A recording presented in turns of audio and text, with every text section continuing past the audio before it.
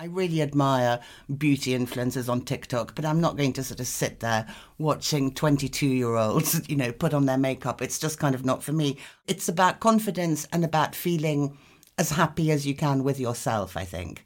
But it shouldn't take forever. It shouldn't go into the realms of obsession. It should just be a kind of manageable thing, because another problem in this sort of area is that we've all done our makeup for a very long time and we're kind of on autopilot, and we use the products that we used 10, 20, even 30 years ago, and they don't look the same on our older faces.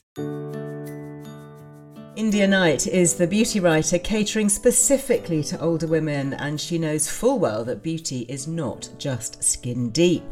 This is the Liz Earle Wellbeing Show, the podcast helping us all have a better second half. I'm Liz Earle, and it's my mission to find ways for all of us to thrive in later life by investing in our health and our well-being, and of course our beauty today. Well, as I said, beauty is not just skin deep. Who we see in the mirror can have a profound effect on our confidence, our happiness and our character. And that, of course, has a knock-on effect on how we show up in the world, at work, for our families, with our friends. Not feeling sure about how we look can chip away at our sense of self, and I think we really do deserve to feel comfortable in our own skin. Our bodies are our homes, after all, in fact, the only place we truly have to live. Now, every week, thousands of women turn to India Knight's beloved Sunday Times Style magazine column for beauty advice. And what I find really interesting is that her readers are neither makeup obsessive nor product averse purists. Most of us just want to be pointed to things that really work by someone we can trust, and that is India. She's written a brilliant new book, India Knight's Beauty Edit, What Works When You're Older. And she says for women who are newly insecure about the way aging manifests in our faces and what we should be doing about it. Anything? Nothing? Denial? Acceptance? Well, let's find out what we should be doing, shall we?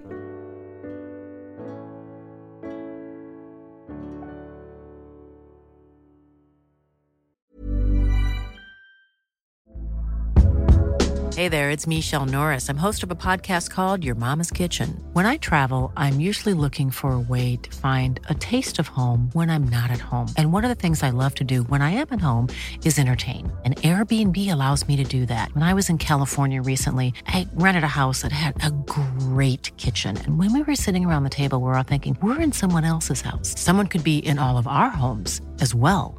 If you have a home, but you're not always at home, you have an Airbnb. Your home might be worth more than you think. Find out how much at airbnb.com/host. Ryan Reynolds here from Mint Mobile. With the price of just about everything going up during inflation, we thought we'd bring our prices down. So to help us, we brought in a reverse auctioneer, which is apparently a thing. Mint Mobile Unlimited Premium Wireless. How to get 30, 30, bit to get 30, bit to get 20, 20, 20, bit to get 20, 20, bit to get 15, 15, 15, 15, just $15 a month? Sold! Give it a try at mintmobile.com/switch.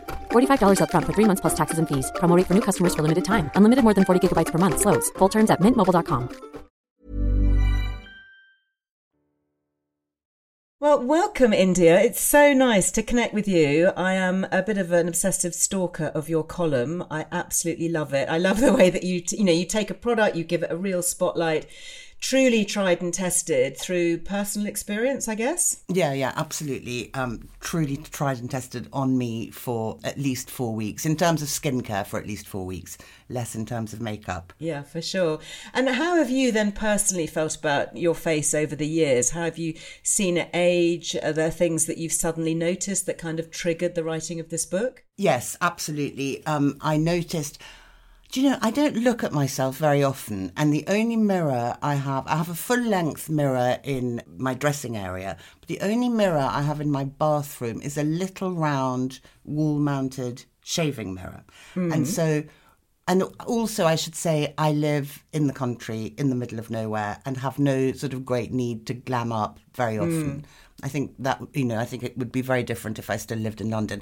But anyway, so I look in my little shaving mirror, and it's a kind of cursory glance. And you know how we all make a mirror face, and we think that's our real face. You sort of, you give yourself a particular look, and you never look like that for the rest of the day. But and I think I look fine. That's fine. And then sometimes I have to look in a proper mirror, or someone's doing my makeup for an event, or I'm doing my makeup for an event, and I get, or horror of horrors, I also have a one of those times 10 magnifying mirrors with lights all around it. Yeah. And occasionally I peer into that and I am horrified. That is quite terrifying. Because the me in my head, me in my head is not the me in real life. And it's very, very discombobulating. And so I wanted to write about that feeling and the emotions it engenders, because it's really strange looking at yourself and not seeing yourself back, as it were. Yes. So, there are all sorts of little helpful things that we can all do to minimise the discombobulation and maybe even engender feelings of contentment. Yeah, which is actually what it's all about. It's all about confidence, isn't it, and self-esteem. And I think particularly for midlife women, it can take a real knock, and anything that we can do that can help give us that little lift is actually very positive, without becoming obsessive. I think that's the key, isn't it? It's striking that right balance. Yeah, absolutely. And also, who has the time? I really admire beauty influencers on TikTok, but I'm not going to sort of sit there watching 22-year-olds, put on their makeup. It's just kind of not for me. It's about confidence and about feeling as happy as you can with yourself, I think. But it shouldn't take forever. It shouldn't go into the realms of obsession. It should just be a kind of manageable thing. So my book is very practical. Yes. And it also assumes you know nothing, because another problem in this sort of area is that we've all done our makeup for a very long time and we're kind of on autopilot, and we use the products that we used 10, 20, even 30 years ago. And they don't look the same on our older faces. So I think a lot of women are kind of stuck in a rut, and then if they're aware that they're stuck in a rut and they want to get out of the rut, they don't know where to start, because beauty shopping, whether it's you're physically in a store or whether you're online, is kind of too big. There's too much of everything. You want a brown eyeliner, but there are 5,000 on offer. Yes, which one? And how are you supposed to know? How are you supposed to know? So I've done some of the kind of whittling down, which hopefully will be helpful to people. Yeah, no, very much so. And, you work in the media.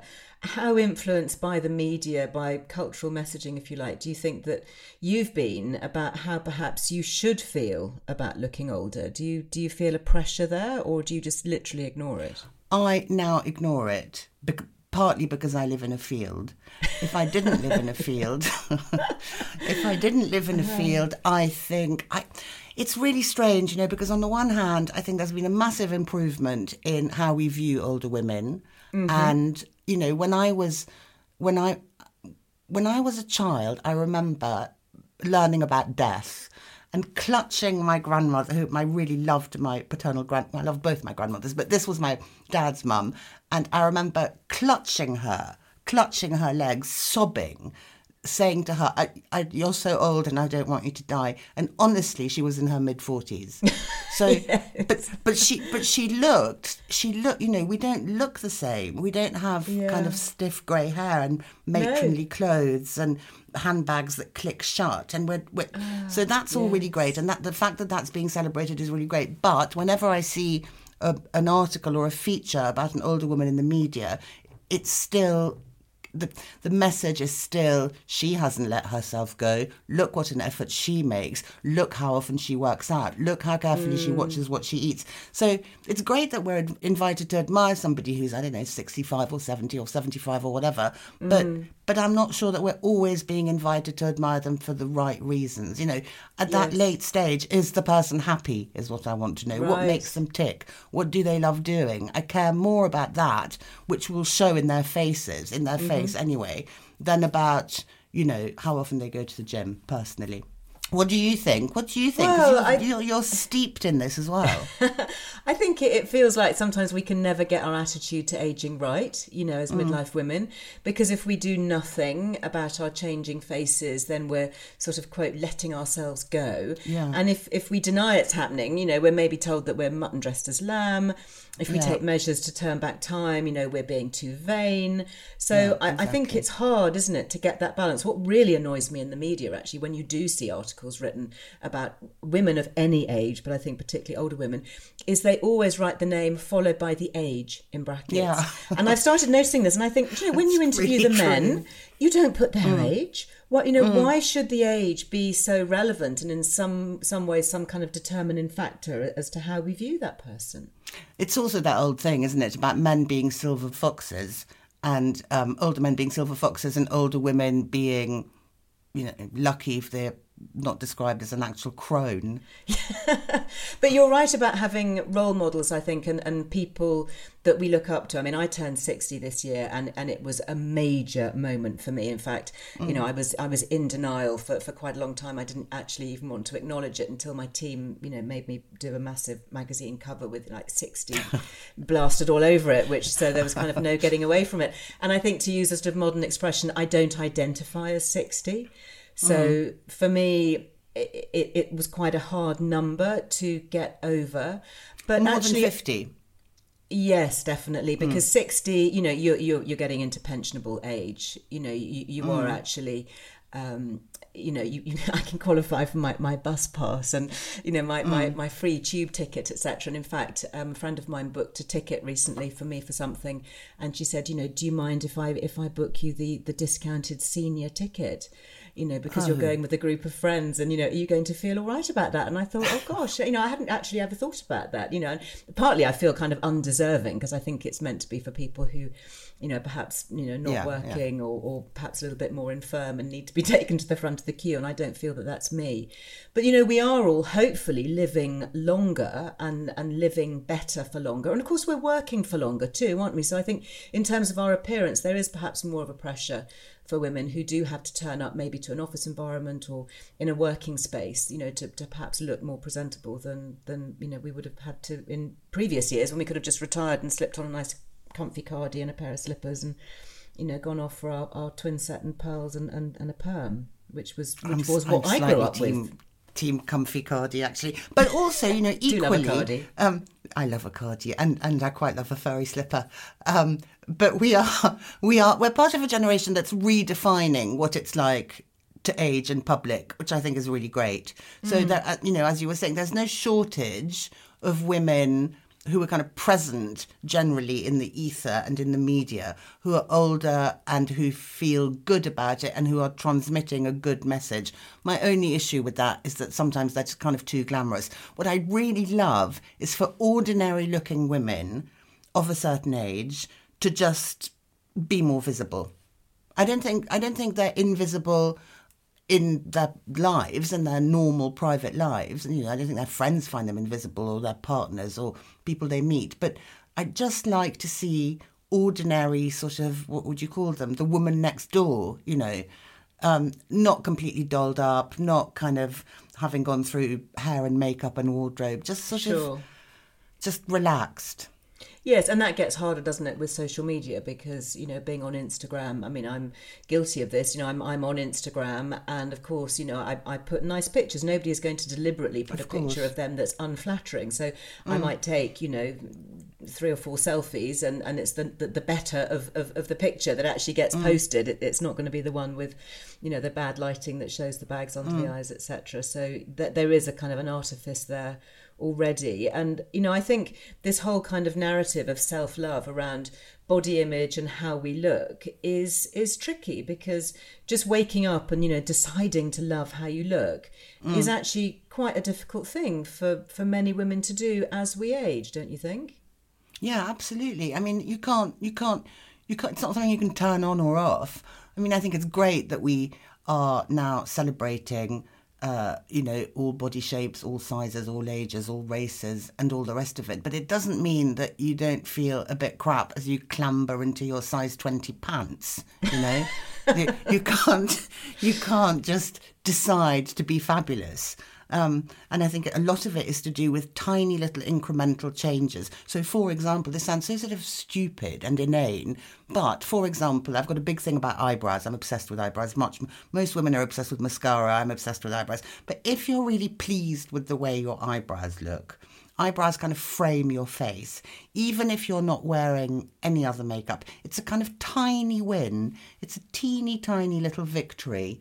Or, if you find a lipstick that works with your thinning lips, or an eyeshadow that doesn't sit in your crepey eyelids, these are tiny, tiny things, but I think cumulatively they can have quite a lot of power. Because I think being unhappy with the way you look, particularly if you have the kind of creeping feeling that it's not actually necessary, that there are things out there that could make you feel better and look better to your own eyes, because I think this is all about yourself, not about other people. But that annoying feeling, you think, I'm sure there's an eye cream that works, but, I don't know what it is. You start feeling very kind of disempowered and sort of floating, in a kind of strange age limbo when you're no longer young, you're not yet ancient, and, it ought to be easier. This is a great thing, that life ought to get easier as you get older, but there are all these sort of added complications lobbed in, unexpected, worries about eyebrows. Or necks. Yeah, next. We're definitely going to talk about next. Well, you obviously know beauty better than most. Did you used to feel like you really knew your own beauty regime and your looks really well? I'm wondering if there came a point when you realised that your signature makeup look just wasn't working like it used to. Yeah, that's exactly what happened to me. I used to do my makeup on autopilot from, the age of about literally 15 onwards, and my thing was flicky black liner, with a proper liquid liner with a brush and a flick, and my other thing was red lipstick, not always both at the same time, but there would always be one of those two elements present. And I can put flicky eyeliner on in the dark, and one day I put on flicky eyeliner and it kind of didn't show, so I took it off and I put it on again, and it took me about 3 goes to realise that my eyelid was droopy, and that what used to be a kind of big, open, clear area was kind of had fallen down a bit. And that was really shocking, because actually, apart from flicky black liner, that flicky black liner is really easy. You put on flicky black liner and you feel like you're done, and some mascara and you're kind of good to go. And I didn't really know what to do that wasn't flicky black eyeliner. Without the flicky black eyeliner, I felt like a potato. I felt like my face was a potato with 2 little eyes floating about, lost in it. So yeah, I had to relearn the whole thing. And lips. I mean, I love a red lip, but actually my lips have thinned. My teeth have gone crooked since I stopped smoking. And again, that was like, what do you do? Because you look very strange to yourself with anything else. Yes, absolutely. We're going to come on in the second half and talk about specific products. Generally, what's your take on, I know you talk a lot about skincare, which is really helpful actually, because I think there are some fantastic ingredients actually that can support skin as we age. What's your take on things like tweakments? Fillers and injectables. Some, I think, women argue that tweakments feel liberating because their minds are then literally free to think of more important things than, being hung up every time you pass that mirror and you look at, the eye bags or the wrinkles on your forehead or whatever. On the other side of the spectrum, some women will find liberation in going completely makeup free and just having, embracing the au naturel. Do you resonate with either side of that? I'm kind of bang in the middle. I'm more at the au naturel end. However, having not had any kind of treatment for about 7 or 8 years, for the purposes of writing this book, I went and presented myself to a cosmetic doctor and said, what would you do if you were me? Thinking in my insanity that he'd say, oh, nothing, you're aging really well, which is not what he said. You come back to the long list. Yeah, no, it was a short list, but I was shocked that there was a list at all. And I had Botox again for the first time in, as I say, about 8 years, and a little bit of filler in this groove that I had running from the corner of my eye to kind of down here, which I thought was to do with having a fat face, but it turned out it wasn't. And I was very pleased with the result. My brows are completely mobile. And however, that was 6 or 7 months ago, and I haven't gone back for top-up. So I think it's a really slippery slope, because it's so addictive, because it does make a visible and nearly immediate difference. And I think that idea that we all have that, my friend or my partner will tell me if it's too much, if I go too far, is not really right, because it's very difficult to say to somebody, you've started looking really weird, I think you should just kind of stop. You know, you can't say that. It's really offensive and rude. So I wish that I preferred my face without the bit of filler and the bit of Botox. But actually, I mean, it's not like I hate my face without it, but I did find it helped. But I do think it's kind of morally quite difficult. It's tricky. Do you have it? Do you know, I have experimented with it in the past. I actually find other techniques more helpful. I love laser treatments. I found LED light and laser really helpful for actually stimulating collagen from within. Yeah. So you are literally plumping up fresh new skin cells. One of the things I did recently, actually, which really surprised me in terms of my face, because I didn't do it for my face, was an extended period of fasting. So I took myself off to a clinic in Spain and I did a 12-day, fairly extreme fast. And quite hardcore. Yeah, it was quite hardcore, but it was medically supervised, which made it a lot easier. And that triggers this process called autophagy, where your cells literally start to renew and replace themselves. And one of the side effects of that is that old things like scar tissue tends to get dissolved and your skin pigmentation improves, it becomes more even. And my face literally tightened. The tissues of the body overall will tighten up. And that includes your face. And I did come back looking as if I'd possibly been away for a facelift. And I did have to say to a few people who were sort of raising eyebrows, are you sure it was a fasting clinic that you went to, Liz? You know, you do look slightly different in the face. You know, your puffiness has gone, the eye bags have gone. And I said, actually, you know, it was the process of fasting. So I think there are other things. But, you know, I definitely wouldn't rule it out. And I think, obviously, when you're in the media as well, it's, you know, there is that added pressure. But for anybody, you know, I've got a friend who has a very, very deep furrow line. I think they call them the 11 lines, just at the top of her nose. Yeah, they're very common. She just looks permanently cross. And so, you know, she had a bit of Botox there and it just relaxed those lines. And she instantly looked more relaxed and found that, you know, she looked friendlier and more approachable. And I just think, great, you know, good for you if that's working for you. I don't think we should be judgmental for no, I don't think so either. I think judging other women is really, really unhelpful. And also, I'm very envious of your fast. I went to a clinic in Austria once, in fact, twice. And I think on day 4, we weren't fully fasting. We had tea and like dry bread that we had to chew 25 times per mouthful. Yes, I know that one. And on about day 4, it was snowing very heavily. On about day 4, I escaped in my sort of institution dressing gown and some Ugg boots and found a shop and bought a bar of Toblerone. So the fasting, I find quite challenging. Yeah, it is. I think it's. I mean, I don't do an extreme fast all the time, but I do tend to do intermittent fasting. So I'll do maybe, 16-8, for example. I tend not to eat breakfast. That tends to sort of work for me. And I do feel actually that my skin is clearer, my face is clearer. I think sometimes we can place too much emphasis on topical treatmts when actually, of course, we are making, you know, skin from within, and that glow that you get from exercise or from a cold water dip is sort of more than you would get perhaps from a face mask in a jar. Well, let's stay there, India, because when I come back, I do want to chat about finding new products, and we will talk about those topical things that do work, and new beauty routines perhaps that work for us better as we age.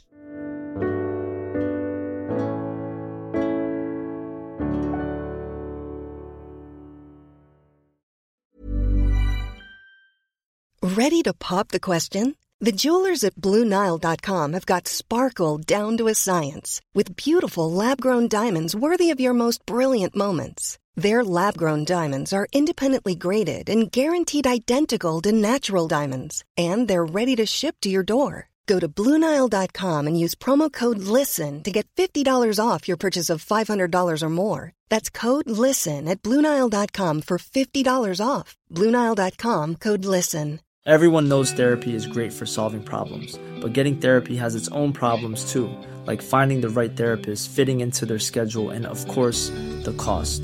Well, BetterHelp can solve those problems. It's totally online and built around your schedule. It's surprisingly affordable too. Connect with a credentialed therapist by phone, video, or online chat, all from the comfort of your home. Visit BetterHelp.com to learn more and save 10% on your first month. That's BetterHelp, H-E-L-P. This is Paige, the co-host of Giggly Squad, and I want to tell you about a company that I've been loving, Olive & June. Olive & June gives you everything that you need for a salon-quality manicure in one box. And if you break it down, it really comes out to $2 a manicure, which is absolutely insane. It's also so easy to get salon-worthy nails at home with Olive & June. The difference between how your nails used to look when you did them yourself and now with the Mani system is a complete game changer. The best thing about Olive & June, too, is it's a quick dry. Dries in about 1 minute, lasts for 5 days, and full coverage in up to 1 to 2 coats. Visit oliveandjune.com/perfectmani20 for 20% off your first system. That's oliveandjune.com/perfectmani20 for 20% off your first system. There's never been a faster or easier way to start your weight loss journey than with PlushCare. PlushCare accepts most insurance plans and gives you online access to board-certified physicians who can prescribe FDA-approved weight loss medications like Wegovy and Zepbound for those who qualify. Take charge of your health and speak with a board-certified physician about a weight loss plan that's right for you. Get started today at plushcare.com/weight-loss. That's plushcare.com/weight-loss. plushcare.com/weight-loss.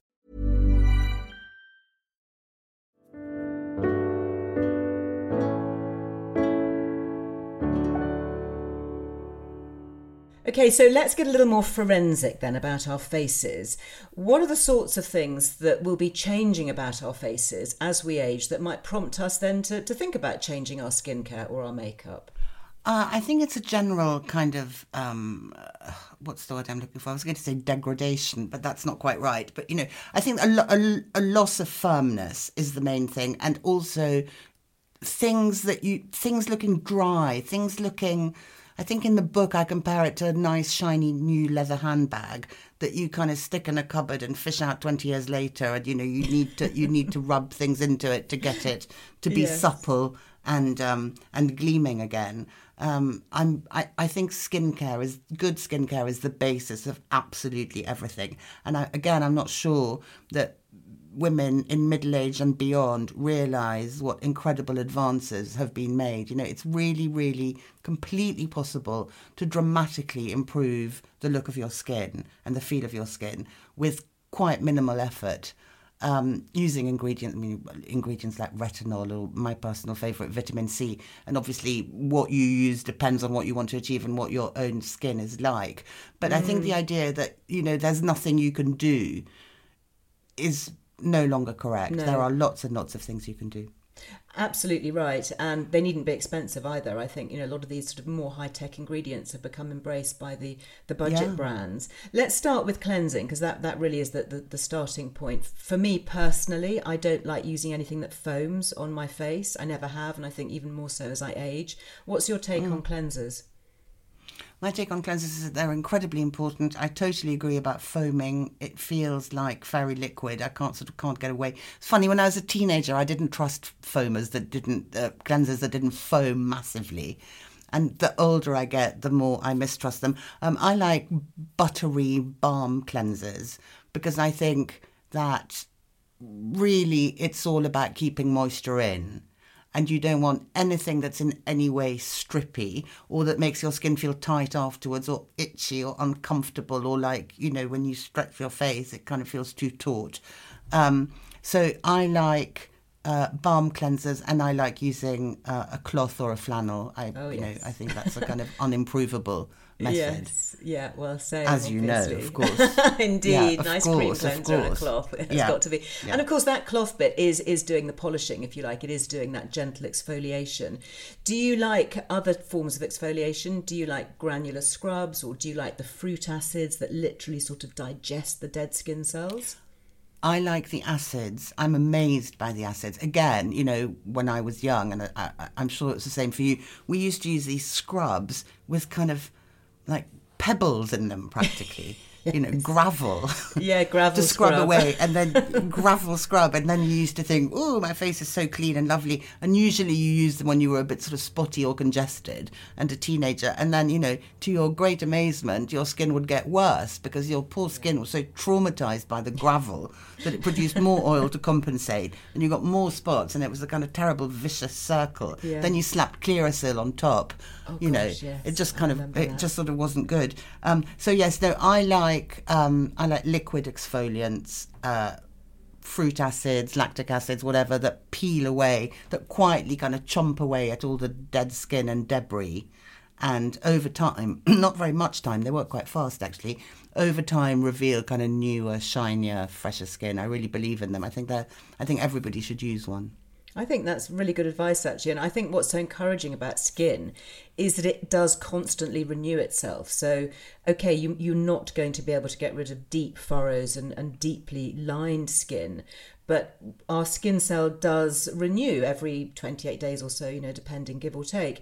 And therefore, there's always that opportunity to have fresher, clearer looking skin. Our skin is not a static organ, is it? So there is always hope. It's a living, there is always hope. That is the thing, there is always hope. Yeah. So moving on from cleansing and exfoliating, you mentioned there vitamin C. I like particularly vitamin C for its brightening effect. I find it literally helps with pigmentation. Has that been your experience? That's very much been my experience. And as somebody, my mum is Pakistani, as somebody with brown skin, I find vitamin C, I don't quite know why this should be, but I find vitamin C amazing on brown skin, particularly in the under eye area. Sometimes Asian people or people with Asian extraction get very kind of purple, quite livid shadows. And I find that a really good under eye cream with vitamin C makes a big difference. But generally, the kind of brightening, I'm so in favour of the brightening.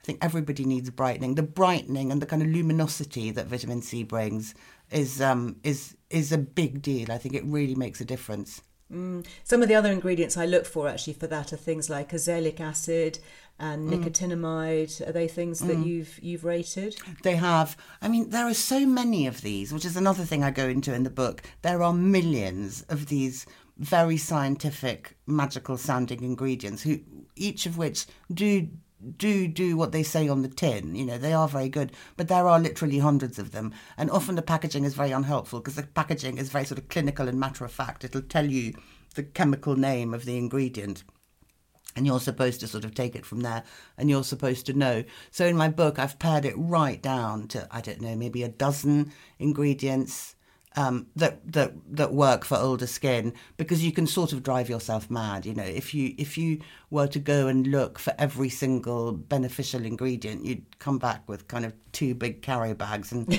it would be too much. I think the whole thing, actually, whether we're talking about skincare or makeup, as you get older, is to pare it right back. Use really good stuff, but less of it. Exactly. Well, you talked earlier about retinol. And retinol, I think, for me, it's a fundamental. It's something that I use pretty much every night, just a very low dose. But again, I find that it has given my skin clarity. It definitely helps to stop my skin from wrinkling, and it just keeps it smooth. Is retinol something that you use regularly? I do. I use it in bursts, actually. I use it. I'm really paranoid about brown spots because I have quite a few of them on my face, because I used to be very breezy, having brown skin, about sun protection. When I was young, I used to just roast myself like a chicken, and now I've got brown marks. So with all of these super ingredients, you need to be really, really, really meticulous about wearing sunscreen, whether it's a hot summer day or a cold winter day. And I'm so paranoid about acquiring more brown marks despite the wearing of sunscreen, that I tend to use those sorts of products in the winter when sunlight is low, when I'm more likely to be indoors. In the summer, when it's sunny and I'm outside a lot, I sort of get scared. Because I could do it wearing an enormous straw hat and dark glasses, and but that's not really how I live. Yeah. So I tend to sort of do them in the winter and do much less in the summer. Because, of course, retinol can make your skin very photosensitive. So that is something to be aware of, isn't it? Although I think some versions now do seem to have that photostability sort of built into them. Yeah, they do. So but I don't want to test that out in case Fair enough. it's not true.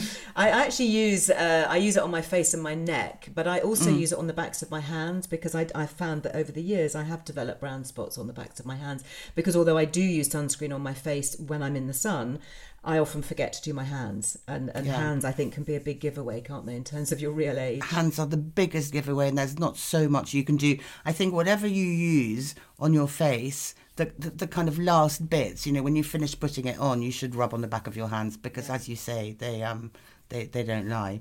Yeah, no, for sure. In terms of things like weekly treatments, do you have a sort of a self-care Sunday, or do you use face masks? Do you think that that's a ritual worth getting into, or is it just too much of a faff? For me, it's too much of a faff because I'm testing things all the time. So, I'll have a serum on the go, I'll have a mask on the go, I'll have a cleanser on the go, I'll have another thing. There are certain products, which are the ones that I've written about in my book, that I go back to like a homing pigeon. But I love the idea of having a self-care Sunday. Unfortunately, no, I don't. Yeah. Do you? I do, actually. I mean, it doesn't take very long, but I have a ritual.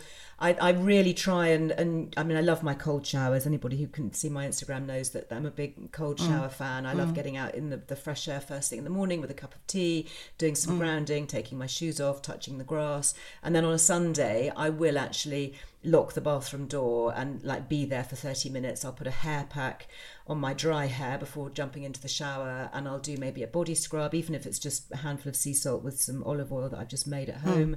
And then I will use a face mask over my face, my neck, my chest. I'll put it on my hands. Even, it started to creep up actually up towards the elbows. One of these days it's going to be a full body pack. I think I'm just going to be totally immersed. I think somebody should invent some sort of container that you could lie in, that would just sort of, yes, your fully skin would immersed. Absorb all of this.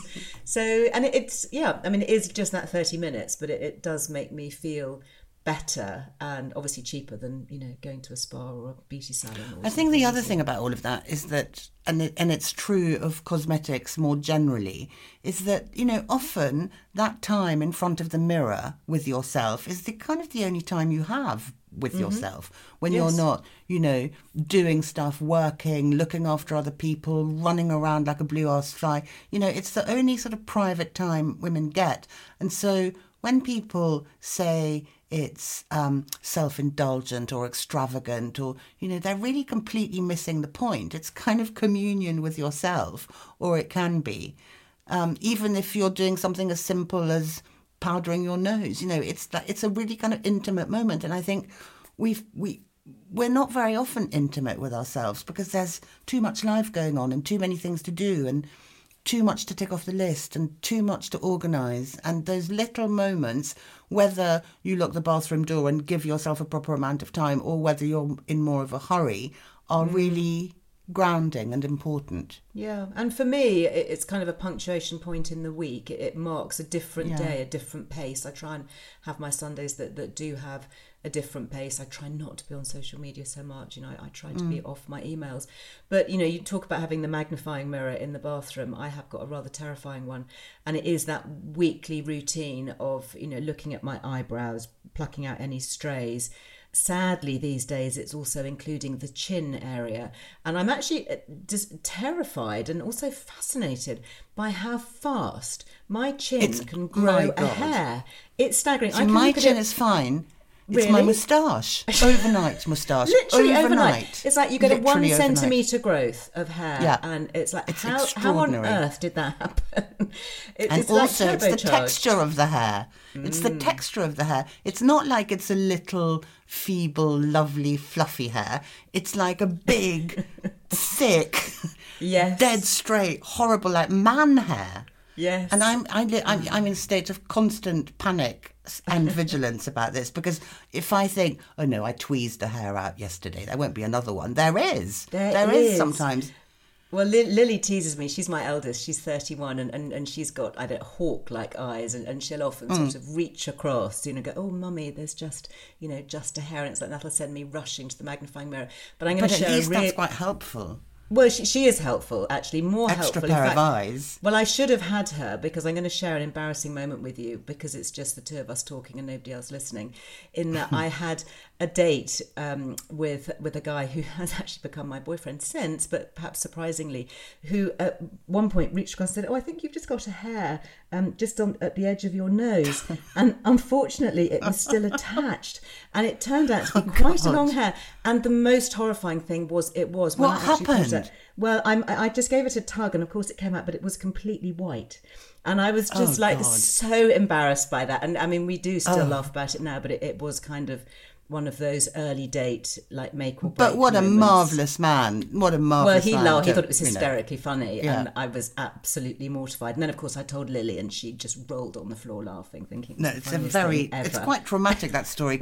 But he's obviously a good one because, to find it funny, rather and than not to go to run a mile. My Uber's outside. Yeah. Yes, exactly. Got to go now. Let's talk about price, because I talk about going into the bathroom and just doing a salt scrub and all of that, which is inexpensive and actually hugely easy and effective. Over the years, you have tried and tested so many things. Is there a correlation between price and efficacy? Do you think we need to pay a lot to get something good, or do you have favourite budget brands that you found work just as well? It's $1 million question, that, isn't it? The really annoying answer is that sometimes it's worth the cost. I couldn't say that it's never worth it. Sometimes it really, really is, because the composition of the product and the ingredients it contains and the quantities of ingredients it contains and so on really do make a massive difference.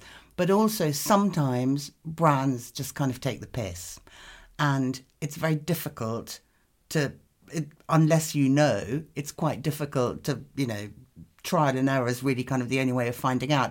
I do really, really rate loads of budget brands like Deciem and The Ordinary, I think, are amazing. I think it's amazing. The only thing that annoys me about them is they're not explainy enough. So you buy your little bottle of magic, but it doesn't tell you what to do with it. But yeah, I think there are certain things like moisturisers. I mean, I have some expensive moisturisers that I love, but moisturisers can't... The molecules in them are too big to actually kind of penetrate the skin's barrier. Serums can do that, but moisturisers can't. So actually, I mean, I wouldn't suggest anybody did this. And obviously, some moisturisers are nicer to use than others. Some moisturisers are more effective than others. But actually, if you were to rub the cheapest moisturiser you can find into your face, assuming you had vaguely normal, non-reactive, non-sensitive skin, which is a lot of assumptions, you would probably be all right. It would certainly be better than doing nothing. So, yeah, you can spend £400 on a tub of moisturiser. I don't think it's going to make... I don't think it's going to make £400 worth of difference, no. No, absolutely right. And I'm a big fan of Beauty Pie, as I think you are too. I love Beauty Pie. Yeah, Marcia Kilgore, she's been here on the podcast, actually. She's just such a great disruptor. I mean, for anybody who doesn't know... She's fantastic, isn't she? Yeah. But they're such good products, isn't They're great products, but she sells them at cost. So that's the very interesting thing. And she uses, top labs in South Korea and Switzerland and Japan and places like that. And you just pay a subscription to be able to access great skincare and makeup, of course, at cost. But what's quite interesting is looking at what the actual cost is, because some of these products that, she has from top Swiss labs, the actual cost might be £40. And that's the cost of actually manufacturing it. So, I think some of these ingredients from the high-end brands, they are pricey, aren't they? And I guess that's reflected in the ultimate retail price. It's also the packaging. A really interesting thing that I'd never ever thought about is that glass, as in to make a glass jar, is incredibly expensive.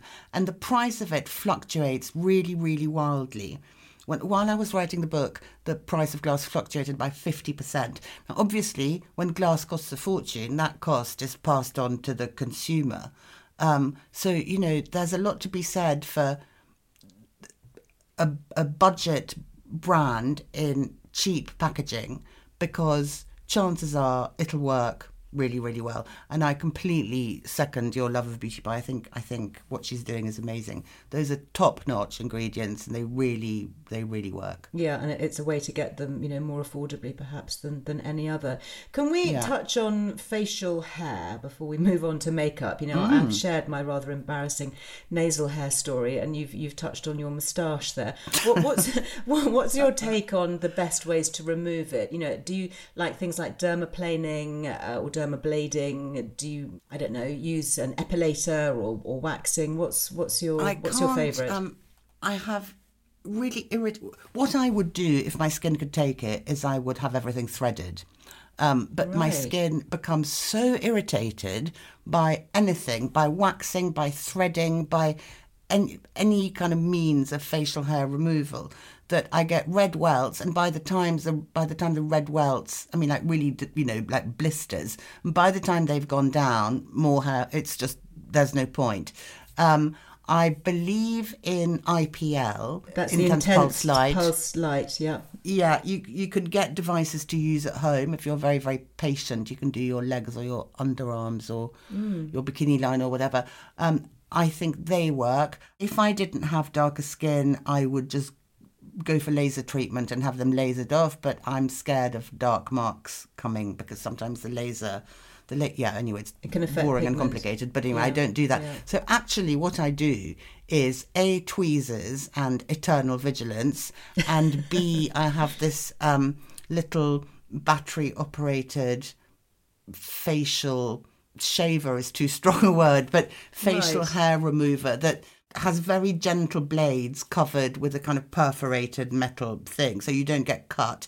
And you go whiz, whiz, whiz around your moustache or your skin or whatever, and the hair does not grow back thick and wiry. The hair grows back normally. And I just find it's really quick and really effective, provided that, you haven't left it behind, in which case that's always a total panic.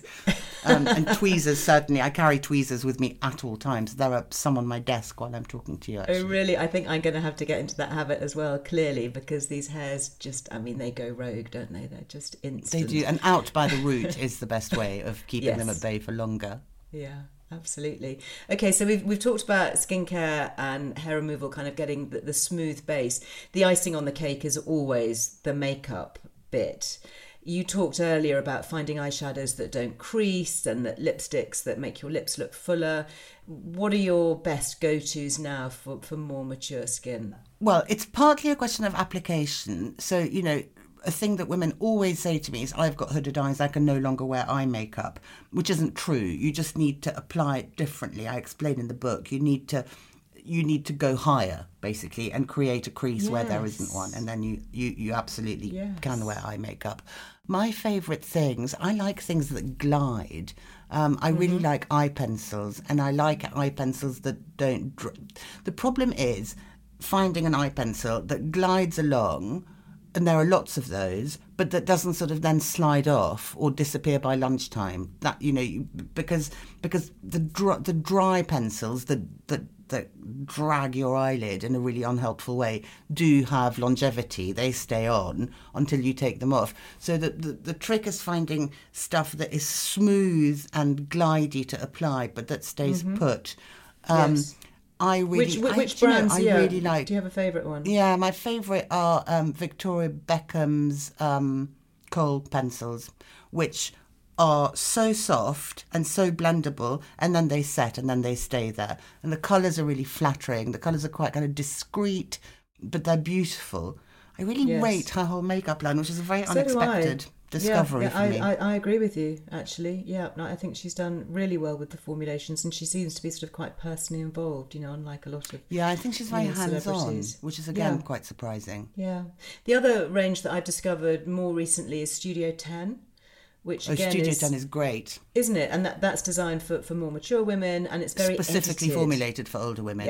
Really and good. It just has one mascara and one brow pencil, and I think for anybody who finds the whole makeup maze such a minefield to navigate, is is really helped by that, by having, well, like yeah, you in your book, you were going having to buy that from trusted one edit. brand, yeah, exactly. It's a trusted edit. If you were going to buy from one brand, that would be a very good brand to start with. Yeah, I agree with you. What about lips? Because you said that red lipstick was your signature. Have you found that the colour you've had to adjust over the years as your skin tone perhaps has changed, or is it more the That's formula? interesting. Yeah, no, my skin tone hasn't changed. My teeth have changed. The size of the shape of my lips has changed, and my hair colour varies a lot. So I find, that grey hair is a whole other thing. I'm not really ready for grey hair yet, but Same. but if you let your hair go grey, then you really need to reconsider all your makeup, because everything needs a tweak. No, what I find I do now is I use a slightly less punchy red. But what I do is I slightly overline my lips, which sounds very 1990s, or black liner with a pale centre. But I match the liner perfectly to the lipstick shade. Charlotte Tilbury's very good at this, and nobody can tell. It's not just me. It's like all my friends do it. Nobody can tell. You just go over my tiny bit. You don't draw yourself a new lip shape. You just go very slightly over your natural line, and it works. It really works. In fact, it can always be too good. I posted a YouTube video recently, and I did exactly that before I started filming it. And the majority of the comments, it wasn't even about makeup, but of course the majority of the comments were, "Oh my gosh, I can't believe you've had filler in your lips, and they look so plump." And actually, it literally wasn't. It was the fact that I'd used the same lip pencil colour as lipstick, and I'd done that slightly extra outline and then filled it in, and my lips did look vavum. They'd been plumped up, but actually I then got a little bit scared and then thought, I'm not doing that again, because I don't want to look as if I'm pneumatic on my lips. Well, and also the problem is, of course, when you take it all off, and I think this is also when you take it all off at night, you don't want to be disappointed with yourself. No, you want to be pleased by what you see. So I think on the kind of artifice side, it's a good idea to err on the side of caution. But that lip thing is incredibly effective, and everyone should do it, frankly. It really. India, it's such a great opportunity to chat to you and to hear, your take on so many good things. Your column is amazing, I have to say. I'm sure everybody listening is probably a regular aficionado already, but if not, then do please write. You basically take a product a week, do you, and then give it an in-depth review, which is quite unusual. Yeah, I wanted, that column was born because beauty coverage in magazines used to annoy me, because I could tell that a lot of it, this is a long time ago, it's I don't think longer true anymore, but I could tell that they were just rewriting press releases. Yes. And sometimes I could tell because I had been sent those press releases. Yes, so and I would recognise the quotes, And it used to really bother me, because makeup is really expensive and women really care about makeup. And if somebody who doesn't have much money is, traipsing off to the department store to buy the miracle product that they've read about being written up, the write-up needs to be candid and truthful. So that was how it started, and that's how it's sort of continued to be. I'm not nice to particular brands because they advertise with us. I'm not, that it's completely my opinion as a 57-year-old woman who likes going to the big boots and seeing what new things they've got in. That's what it is. Well, thank you for it. I've bought many things on your recommendation, so thank you. And very best of luck with your book, The Beauty Edit, What Works When You're Older. I think it's going to be an invaluable resource, and it's just been lovely to chat today. Wish you huge success with it. Thank you. Thank you so much, Liz. I'm such a fan, and it's been an absolute pleasure. Thank you. Oh, I love that conversation so much. Well, as we mentioned, India is a big fan of Beauty Pie, as I am. That's the beauty product subscription service. As I said, we had Marcia Kilgore on the show, actually for International Women's Day, for a special earlier this year. So do go back and listen to that episode if you didn't catch it at the time. She is great. She's just a brilliant disruptor of all sorts of industries, but mostly the beauty industry. And if you fancy subscribing to Beauty Pie, actually you can use our Liz Loves discount code. That gives you money off your subscription, which is always handy. You'll find the details over on lizarwellbeing.com. just look up Liz Loves, because you'll find lots and lots of other great beauty discounts there too. Well, talking about lots and lots of good things, we've got some lovely cozy winter episodes coming up for you, including a chat about the benefits of sauna, how to calm your mind with food, and many other good things for our well-being. So do make sure that you're following the podcast so you can join me and my guests over the coming weeks. And of course, if you'd prefer to listen to all your episodes ad-free, you can now subscribe to the Liz Earle Wellbeing Show Plus, and that's on Apple Podcasts for a very small monthly fee. Once you're a subscriber there, you get 24-hour early access to all those ad-free episodes too. Well, back with you next week, but in the meantime, I'd love to know your beauty routine and how that has changed maybe over the years. The team and I are on Instagram at Liz Earle Wellbeing, and I am personally there at Liz Earle Me. So drop. Imagine the softest sheets you've ever felt. Now imagine them getting even softer over time. That's what you'll feel with Boll & Branch's organic cotton sheets. In a recent customer survey, 96% replied that Boll & Branch sheets get softer with every wash. Start getting your best night's sleep in these sheets that get softer and softer for years to come. Try their sheets with a 30-night guarantee. Plus, get 15% off your first order at bollandbranch.com. Code BUTTERY. Exclusions apply. See site for details. Even when we're on a budget, we still deserve nice things. Quince is a place to scoop up stunning high-end goods for 50 to 80% less than similar brands.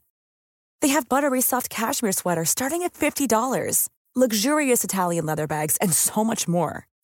Plus, Quince only works with factories that use safe, ethical, and responsible manufacturing.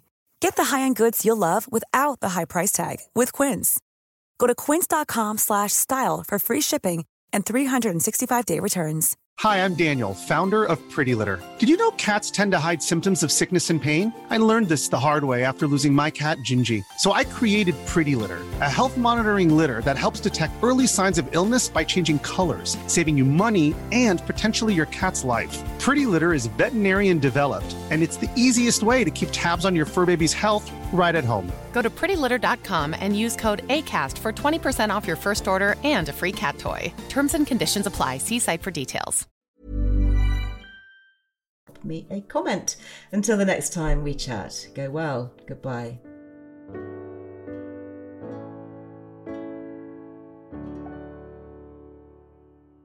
The Liz Earle Wellbeing Show is presented by me, Liz Earle, and is produced by Anushka Tate for Fresh Air Production, with additional production support from Ellie Smith.